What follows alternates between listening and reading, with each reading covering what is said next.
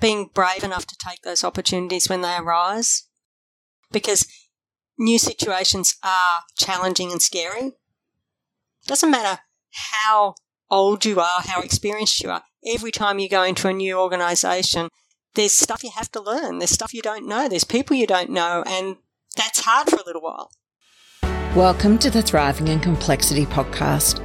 I'm your host, Suzanne Libertilia, and I'd love for you to join me as I peek behind the scenes of complex situations and workplaces and interview leaders and experts who will challenge your thinking, inform and inspire your leadership so you and your team can thrive in the volatile, uncertain, complex and ambiguous world we live in. Our guest today is Cathy Campbell. Cathy has worked in the health sector for over 20 years, including senior roles with public and private providers, consulting firms and vendors in Australia and Canada. She's a non-executive director of the Brisbane North Primary Health Network and of the Wide Bay Hospital and Health Service. Her previous directorships have included Uniting Care Queensland and Uniting Age Well in Victoria and Tasmania. Cathy's a qualified accountant. She's a fellow of the Australian Institute of Company Directors and also a fellow of the Australasian Institute of Digital Health. And she was their inaugural chair of their Precision Health Community of Practice. Cathy's also completed leadership strategies for information technology in healthcare at Harvard University. She's a government gateway reviewer, and she's even completed an introductory genomics medicine course. So Cathy has an extensive network across a knowledge of healthcare, aged care, and community services, both nationally and internationally. She currently is a consultant with Ockham Consulting, where she has worked across Australia and internationally. And immediately prior to that, she was the Information Management and ICT Project Director for the Victorian Comprehensive Cancer Centre.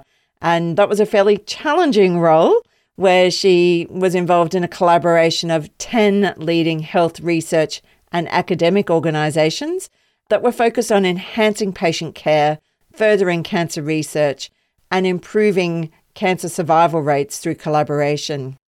Prior to that, she was a Chief Information Officer for Uniting Care Health. And before that, she led a very challenging project to implement a shared payroll system for a vendor working with hospitals across British Columbia. So anyone who has a background in Queensland will be aware that payroll system implementations in healthcare are particularly complex and challenging. So looking forward to the conversation with Cathy today. Welcome, Cathy. It's lovely to have you on the podcast today. Now, Cathy, you've got a really interesting role as a board member because you sit on both the board of a hospital and health service, which is funded by the state, but you also sit on the board of one of our primary health networks, which is funded by the Australian government. So you're very much caught in the middle in many ways between those two, unfortunately, often competing areas that we would love to see working together. So I wonder if you could give our listeners a bit of a feel for some of the complex challenges that you're faced with as a board member on, working across those two systems. Yeah, sure. And I guess I've also worked in the private sector, so the private health insurers, which is complex as well because you get government funding for some things and so on. I think one of the biggest challenges for me is that, if you start at a macro level, the system is constrained. Yeah. And it needs to be constrained. We don't want health and welfare and aged care taking over the whole budget, or there's nothing for education and roads and other things. So we've got to work out how to do things a lot smarter and quite differently. But that goes almost right back to the beginning of people taking responsibility as addressing early prediction, prevention. But our health system primarily funds diagnosis and treatment. Yes. So it's almost like the ambulance at the bottom of the cliff. But if we keep doing that, we've got an ageing population, we've got more comorbidities, we've got discoveries of drugs and better treatments that cost more and people expect them. We've got all those things coming together, and in the context of emergency departments as well. We've got people turning up to emergency sometimes who probably don't need to be there. They could wait till Monday, Tuesday, Wednesday and go to their GP. Or as someone I was talking to recently said, you know, when we were kids, if we had a sniffly nose, our parents would say, oh, you'll be okay, and wait, and, you know, just wait a few days sort of thing. So, that, you know, there's all that sort of stuff. And I think the other side, which particularly affects the PHNs, but it also affects the health services, is you get money to do some really fabulous projects, some really interesting things, some things that bring the health system together and see fabulous outcomes, and they might be funded for 1 year, 2 years or 3 years, and then they're not funded on an ongoing basis. So you get these little pockets of great things happen, but there's no embedding or scaling or sharing them around to other places in the state, let alone other places nationally. So it's quite frustrating in a way because you can do some really, really good things, but then how do we actually both learn from great things that are happening elsewhere and implement those, but also take those things that we are doing and do them really well? And not everything requires money, obviously, but often it helps to get things off the ground. And if you're doing something quite differently, the savings take time to realise to then reinvest. And that's a really big challenge in the system, isn't it, Kathy? Because we want to see really great demonstration projects that actually show what can be done, but at the same time expecting that some of those projects would suit absolutely everywhere and could be scaled up across the system. But there's a really lost opportunity to actually take some of those ideas and lessons learned and run in parallel, you know, some implementations that suit local contexts in other parts of the system. Yeah, absolutely. And even they might need modifying slightly, but we do have a mentality in Australia where state by state and sometimes even health service by health service, but they start with, but we're different. And my question is always, but should you be? Yes. You know, fundamentally, most of what you do is the same. And it was interesting coming out of the private sector into the public sector and going to Melbourne and working across 10 organisations. And I was introducing people in the 10 organisations to one another. And I thought, isn't it interesting that the CIOs in the private sector, mainly not-for-profit, but the for-profits as well, we all knew one another. We got together a few times a year. We shared a lot of information. I've got a big international network, and yet I come across people who've, you know, only worked in one system or one state or one health service or one region, and they're not thinking more broadly about how they can learn and take ideas from other places and adapt them. Yeah. And I think one of the things I was really keen to explore with you are those types of leadership approaches that you think help people really thrive in complex systems. And I know you've worked across so many of those different environments. And so obviously really thinking about how you're collaborating and learning from your colleagues is one of those approaches. What are some of the other things that you've seen that really do help to make a difference? I think making sure that you have the time to take a step above the day-to-day urgent stuff. And I think that's a big challenge in healthcare, particularly for operational C-suite or down the tree, bad way to express it, but in the rest of the organisation, because they have got such operational demands. But to take that step back, delegate effectively, trust your people, take that step back and go, you know what, if we did this, that can just free up a bit of time. Are our nurses really working to the top of their scope of practice and their capability? And that then frees up a bit of time. And how do we get those things happening? And how, as leaders, we encourage people to do that without them feeling that this is just additional pressure on them to achieve more for less. Yeah, yeah. And Kathy, I know I was talking to someone in a coaching context the other day, and this is a very real issue for people, particularly people who are on that first initial rung of executives, where they're actually stuck in the middle between the chief executive, the very senior executives, and then they're actually running all the clinical teams on the ground. And so they've got all of those pressures coming up from down, where they're really focused on individual people and their clinical requirements and dealing with all of the emotions and the professionalism that goes around that. And then they're getting pressure from up above in terms of what's happening in the system. What are the things that are driving change? What are the constraining forces that are at play? And so it's a really very much feels like you're a jam in the middle of the sandwich in many cases. and being able to step up and really look at that. I mean, have you seen anywhere where people have done that particularly well, where they actually support their teams to do that? I think I'd say I see it in pockets rather than whole organisations. It does.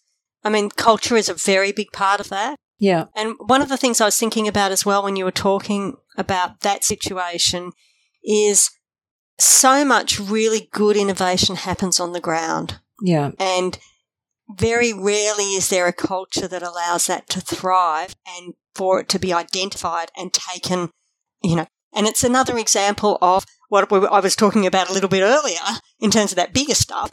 But it's as simple as something I saw in aged care at one stage where for palliation situations, so end of life, where families are spending a lot of time in their family member's room and that sort of stuff, they put together a trolley and it had some books on grief, it had some magazines, it had cards, it had a couple of things for kids, some books, just stuff that would help a family have things to do while they're sitting there for hours on end.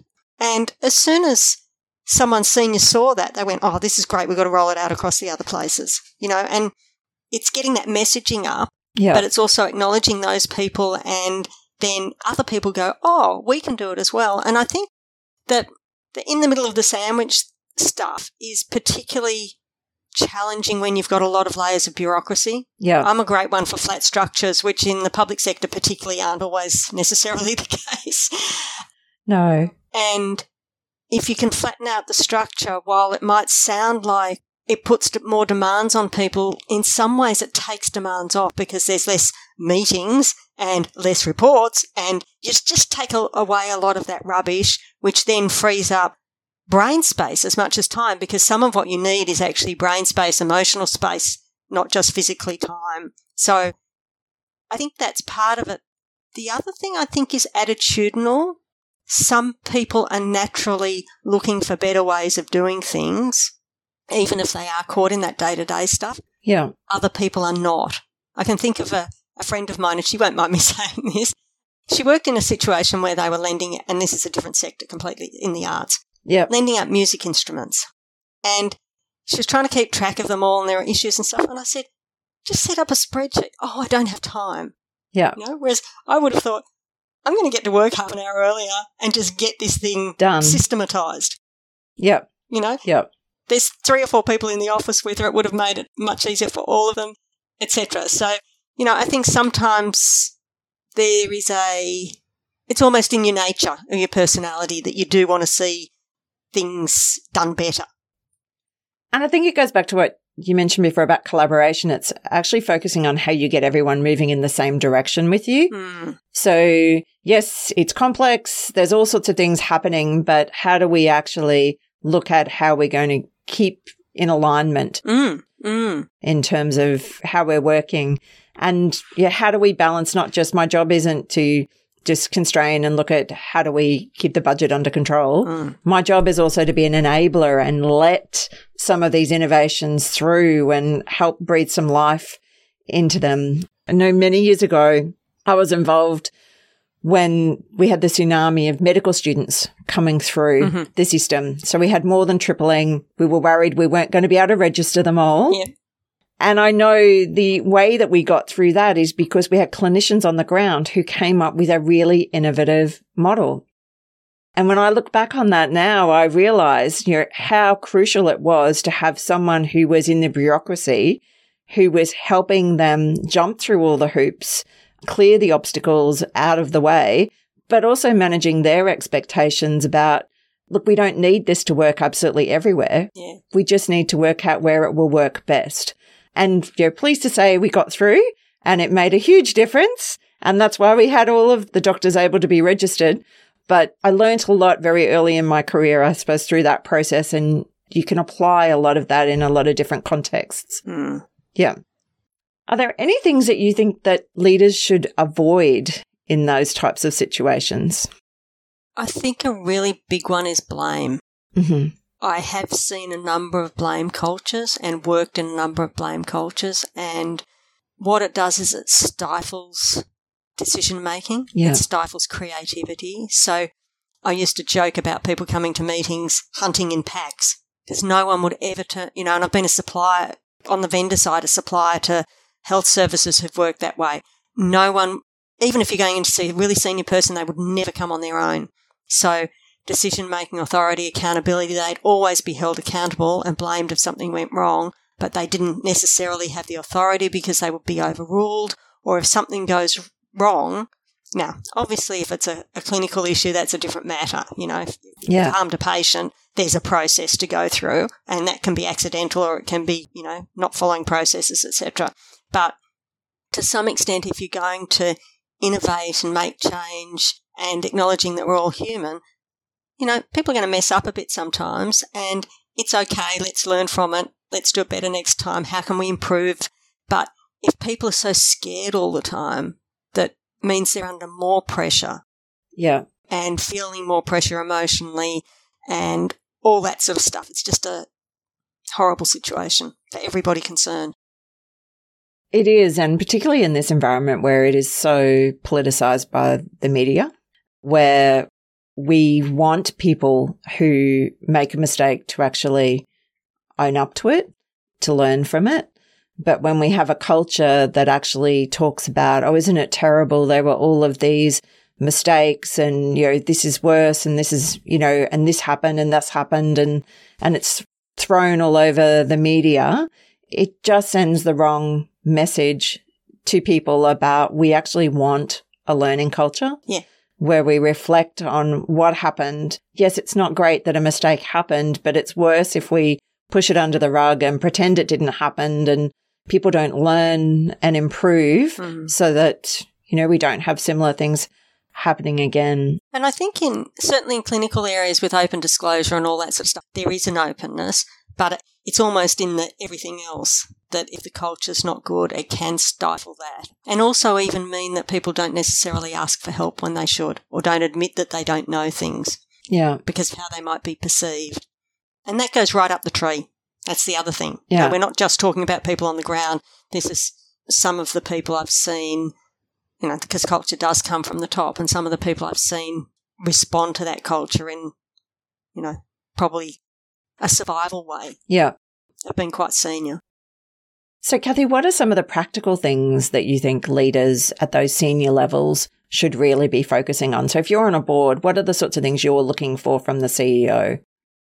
For me, culture is a really big one. So it's living the ethics and the values and getting out and about, being open and transparent, and being open and transparent with your board as well, the no surprises stuff, but also not feeling threatened by having your board out and about talking to people. Yeah. You don't have to do everything when you're going out talking to people as a formal, let's go and visit places. Yeah. Very famously, Nick Greiner, who was the former Premier of New South Wales, was on the board of one of the supermarket chains. I can't remember which one of it. And I think he might have been chair, actually. But he used to just pop into supermarkets anywhere in New South Wales and just say hello, walk around, introduce himself to the manager and, that sort of stuff. That get out and about and just see what's going on, I think is really important. Yeah. I think also in this environment where things are changing so rapidly, no matter what sector you're in, being a really good change leader and bringing people on the journey, engaging them, and the what's in it for them. How's it going to benefit them? How's it going to benefit their customers? Who, if they're an IT group, it's the internal customers. If it's the nurse, it's the patients that's a customer. Because most people are motivated to do a good job and serve people well. Yes. And you can argue more so in the caring professions. I don't think that's necessarily the case. I think most people are motivated to do a really good job.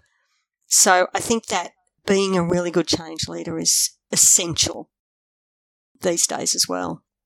Yeah, I think it brings up a really important point around understanding what motivates the people that you work with. Mm. I was once in a situation where we had consultants come in. I was a public servant. I was in a room full of people I knew who were extremely committed and could probably earn a lot more money if they didn't work for the public service. And the consultants came in and made the mistake of telling everyone, well, we know what really matters to people here.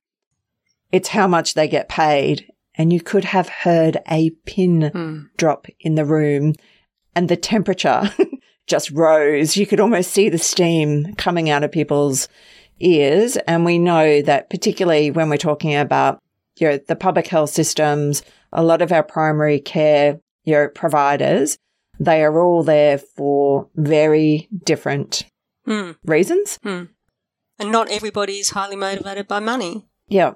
And you wouldn't be in certain, I wouldn't be doing public sector boards or public sector funded boards if I was motivated by money. Yeah. But I think to what motivates people stuff as well, which is what's really important, is that's a cascading thing as well, because if you're on the ground running a small team, you've got to know what motivates each of the people, and each of them, it will be slightly different. Yes. Some people will be at the stage of their life where they have family responsibilities, elderly parents or children or whatever, and so the flexibility to be able to get home early but then perhaps log on and do a bit more work later. For other people, it might be other motivations, it might be a career objective or something. Yeah. And I think for CEOs, it's the broad change stuff, but it's also the knowing and understanding their direct reports and making sure they know and understand their direct reports. And it can take a bit of time, but if you understand that well, as a C-suite executive, I've managed to get a number of things through that are really significant by understanding the motivations of my boss. Yes. And making sure that the messaging I was giving wasn't just targeting what was good for the organisation, but also what was good for him or her, Yeah. that sort of stuff. Yeah. Yeah. And there's a bit of a theme emerging in our conversation, I think, about the dangers of a one-size-fits-all approach. Yeah. Yeah, absolutely. Really making sense of what's important for different people, what will work in different contexts. That's really seeming to come out. And so it really leads me to think about you've been doing a lot of work with health consumers and other community groups. And I know there are a lot of dangers there as well in terms of being very tokenistic. I mean, how do we actually go about having meaningful engagement and then bringing what we learn from those engagements back into how we design and deliver health services? And it's a really, really, really important and interesting question that so many organisations are grappling with. Pretty much every organisation I'm involved with in one way or another is working through that. And there's multiple different models, and I think on the ground when you're delivering services, you can do some really good co-design stuff. And that's quite specific to programs often. And that's quite mature. I think where it gets more complex is as you try to do it at a broader level. And if I think about the Community Advisory Committee at the PHN, which I chair, which is a board subcommittee, now we're required to have that by our federal funders, which is fine, but we do some really outstanding co-design and consultation on specific programs. So how do we make that effective? And I think, we've been working through that and made some changes, but I think the other thing is how do you make sure you get people who are able to contribute more broadly as well as bring their own experiences and their own connections into their groups, whatever that might be. It might be related to their illness. It might be related to their paid work or their voluntary work or a family member, or something. And probably where I've seen that done best is in Melbourne, the Victorian Comprehensive Cancer Centre. One of the members is Peter Mack, big cancer, as is Olivia Newton-John, so that, big cancer centres, as well as academic and other hospitals and so on. But I wanted, because of the intensive nature of the data and the information that we were bringing together from across the 10 organisations, I wanted to have board visibility, and I was leading the project. So I got the board to agree to have a information strategy subcommittee of the board, so official board committee chaired by the independent deputy. And then all these CCC committees have to have a consumer rep. And I went, oh my goodness, because I'd been to some of the consumer meetings, and of course it felt almost like not that I've been to AA meetings, but I'm such and such, I had breast cancer and I've been clear for 5 years, that sort of, and it really defined them. Yeah. And I know other people, including my husband, have a number of health issues and they won't let it define them, and I wanted someone who could bring that consumer perspective but also provide input into IT and information strategy and data governance and all those sorts of challenges and, that sort of stuff. And they managed through their consumer networks to find someone who's I think it was father and sister had both been treated for cancer, so very close to him. But he was in a senior IT strategy role at the NAB. Yeah. I think it was fabulous. Yeah. And so it's getting some of those sorts of people engaged as well. And quite often consumer groups, because we meet during the day and all that sort of stuff, we end up with a lot of older people.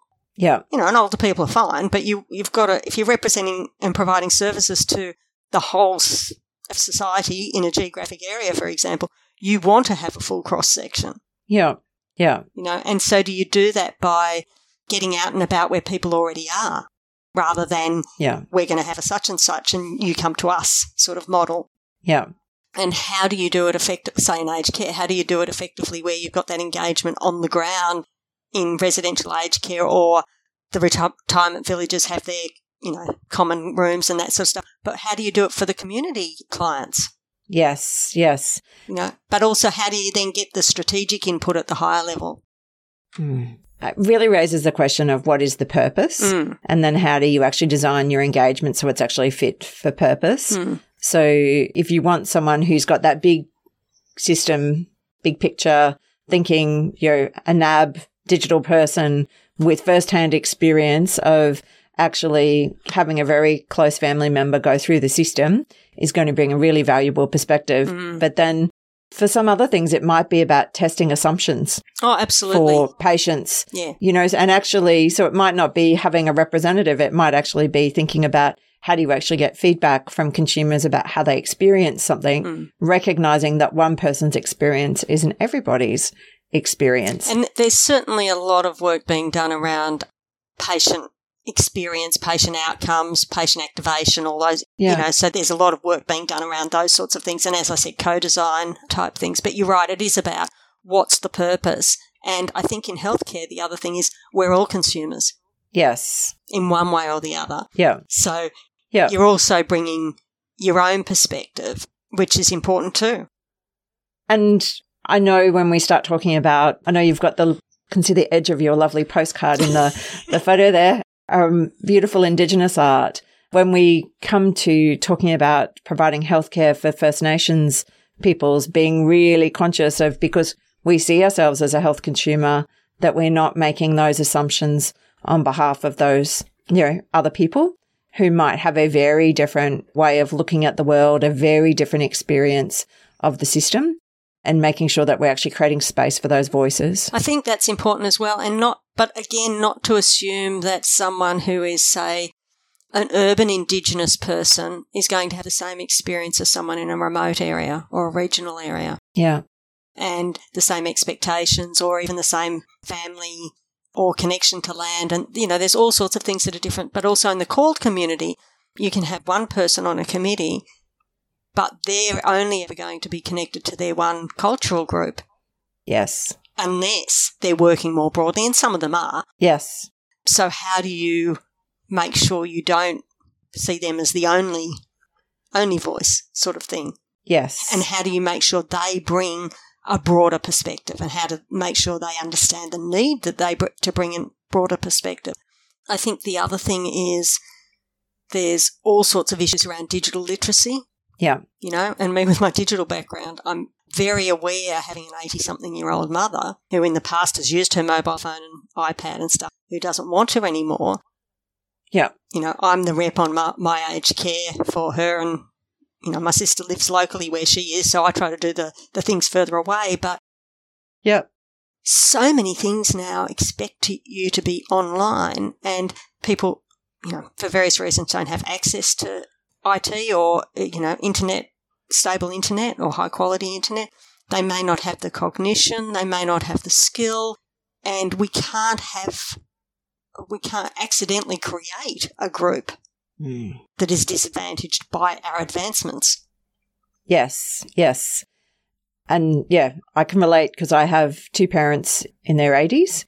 And I've got one who, if you sit with her and show her what to do, she's able to learn, and she's quite digitally literate. But she also recently got stuck at a hospital after an appointment after my dad dropped her off. and went and sat in the park waiting for her to call. He didn't realize he put the phone on silent. Didn't even realize you checked the screen to see, oh, why hasn't she phoned? 2 hours later, he finally thinks, oh, maybe I should go and see if she's finished. Yeah. So I don't know. It's much more complex and that's just a bit of a lighter story. But, I think there are But it's symptomatic. Yeah. Yeah. So many assumptions that we make about people and the skill levels that they have, but also their access to those sorts of tools. And I know the access side is a really huge issue. Very true. Yeah. Now, you've talking about the work that you did in the Victorian Cancer Centre, and also I understand you've also had to implement shared payroll systems across organisations. Yep. Some really big challenges. Rostering, timekeeping and payroll, yeah.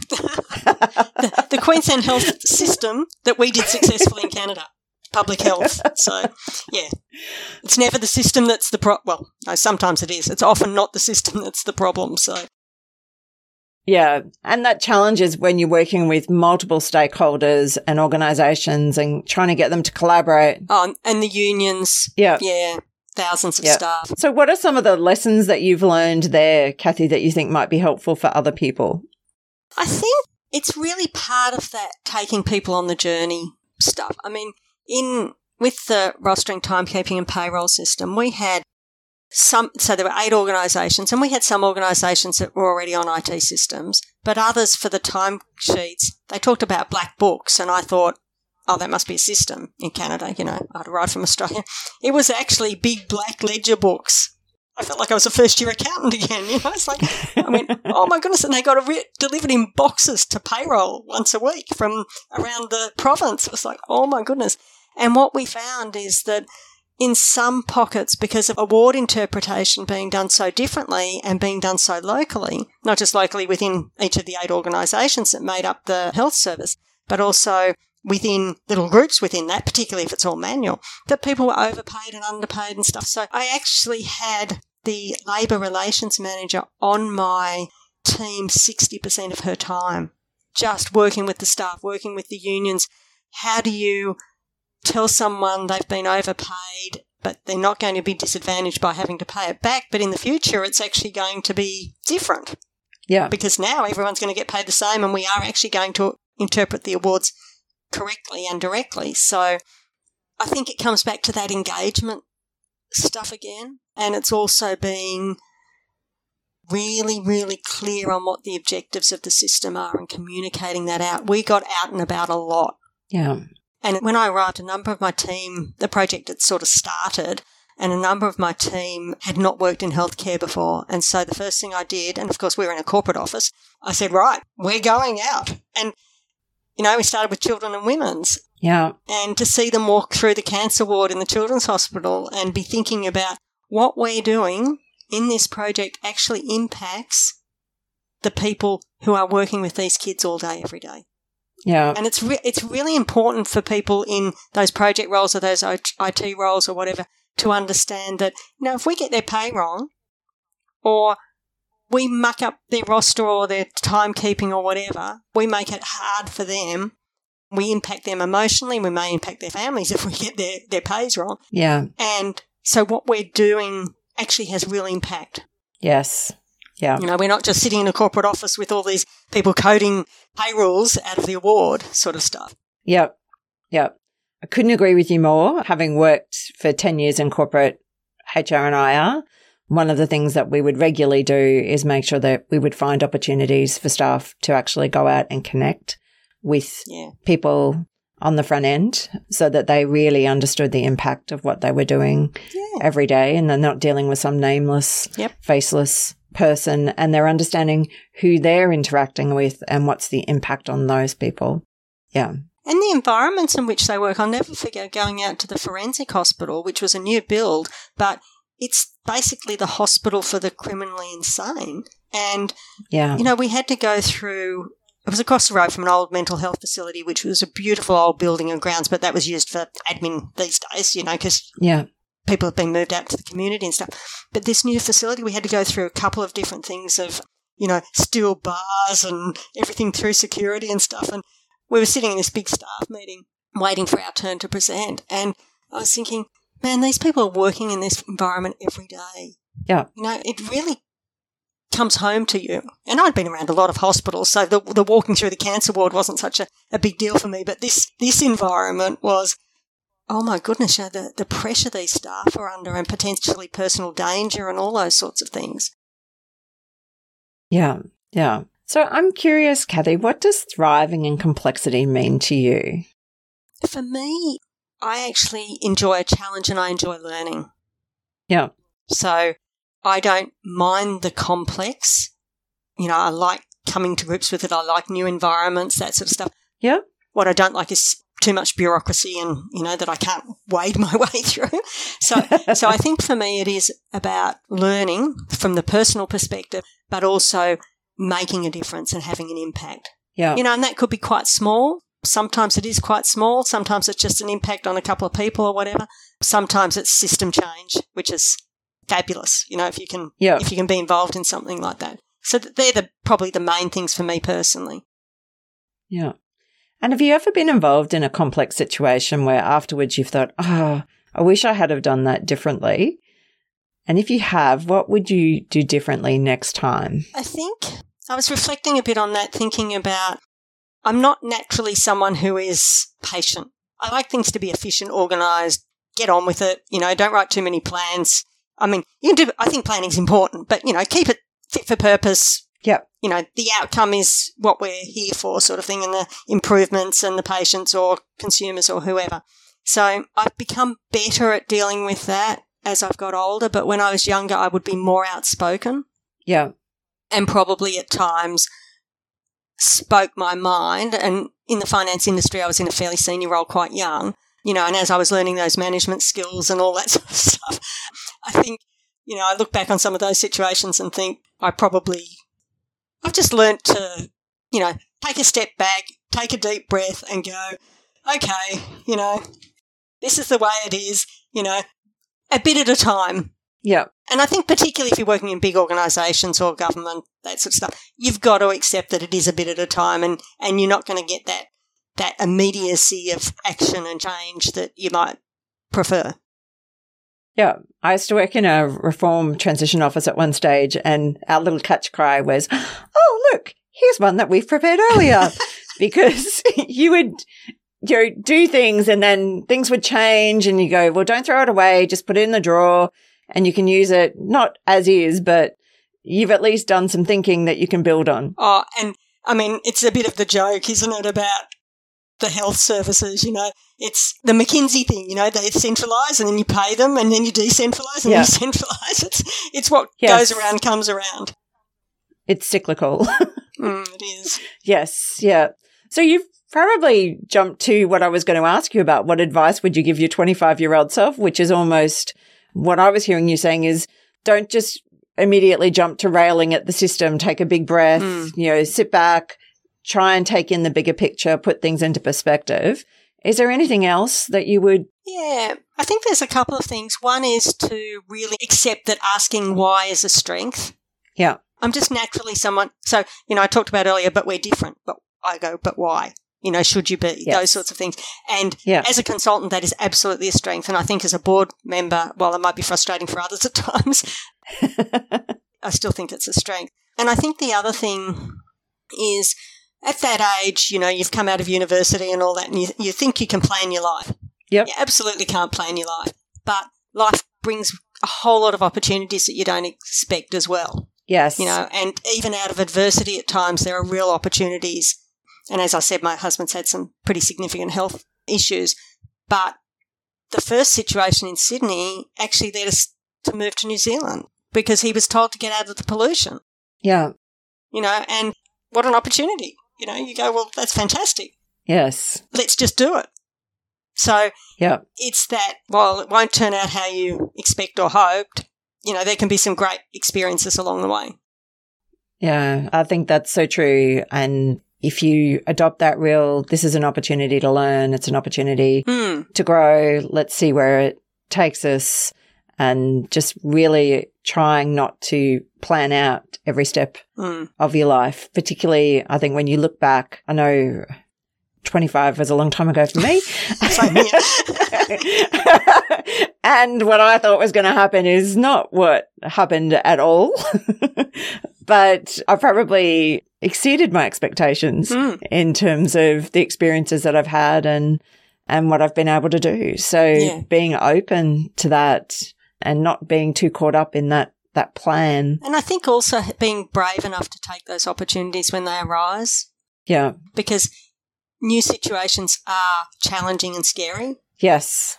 No matter how old you know, I was saying that to a friend's daughter, I think it was the other day, someone of that younger generation, you know, it doesn't matter how old you are, how experienced you are. Every time you go into a new organisation, there's stuff you have to learn. There's stuff you don't know. There's people you don't know. And that's hard for a little while. Yeah. Yeah. I remember going to an event where our former Governor-General, Quentin Bryce, spoke, and one of her reflections on why her career probably went the way it did was that people would come in and ask her to have a go at doing things, and instead of saying, no, I can't do that, she would say yes and then learn how to do it. And I think that's something women really need to learn. Yeah. I think men are much better at seeing that they can do 80% of a role and go, yep, I'll have a go at that, you know, I'll apply. Women go, oh, my goodness, there's 20% I can't do. Yes. And that's a generalisation, but I think there is some of that in women, and we've just got to go, okay, well, actually, we can learn that 20%. Look, it's so true. I've had conversations, you probably did too, with colleagues, and they're going, why didn't you apply for that job? I'm going, well, I can't do this and I can't do this and I can't do that. And they're going, but you can do all of these other things. Couldn't you learn how to do those other things on the job? Yeah. So it's a really good point. I mean, Kathy, just thinking back on the conversation that we've had so far today, if people were to take one thing away with them, what do you think that one little nugget would be? I think to go to our point we've just been talking about, grab the opportunities. You don't know where they'll lead. Yeah. Don't let fear be a factor. Yeah. Look for possibility. Look for possibilities. And I will give you one other thing. I was on a board with someone who had the offer of doing a master's in Oxford and was umming and ahhing about whether to go or not. And she and her husband had a 5-year-old, and she was going, oh, you know, and I said to her, my husband lived at Harvard for a year when he was 6. He started school there because his father had a sabbatical there. And I said, I went back with him 30 years later, and his memories of that time were fantastic, and the experience of living in another country at that age. I said, your son, it'll be great, you know, or they did it, and they've not come back to Australia. You know, they lived in the UK and now they're in the US and that sort of stuff. And I just remember that conversation so clearly because they were obviously just hesitating, thinking about their child and what would that mean and all that sort of stuff. But it was, I mean, you don't get offered a place at Oxford every day. You know? No. And so you never know where that next step is going to lead you, do you? Yeah. And if you, so there's lots of plus sides of actually saying yes. Yeah. Yeah. So, Kathy, if our listeners want to find you online, how can they go about doing that? Probably LinkedIn would be the best way. I don't have a very high social media online presence. Yep. I work in digital and, you know, I'm very cyber aware. But yeah, I'm quite active on LinkedIn. So if people message me on LinkedIn or send a connection request or anything like that, I always respond. Oh, that's great. And look, Kathy, thank you so much for joining us today. It's been a really interesting conversation. You've obviously had so many interesting experiences, but also very current experiences of the health system. So really appreciate you sharing your perspective today. My pleasure. Thanks for listening. If you heard something you want to revisit or explore in more detail, you can check out the show notes. If you enjoyed this episode and you like helping others to open their thinking, please share it with others, post about it on social media, or leave a rating and review. As always, a big thank you to Leon Fitton and the team at the Podcast Concierge. That's all for this episode. I'll see you next time.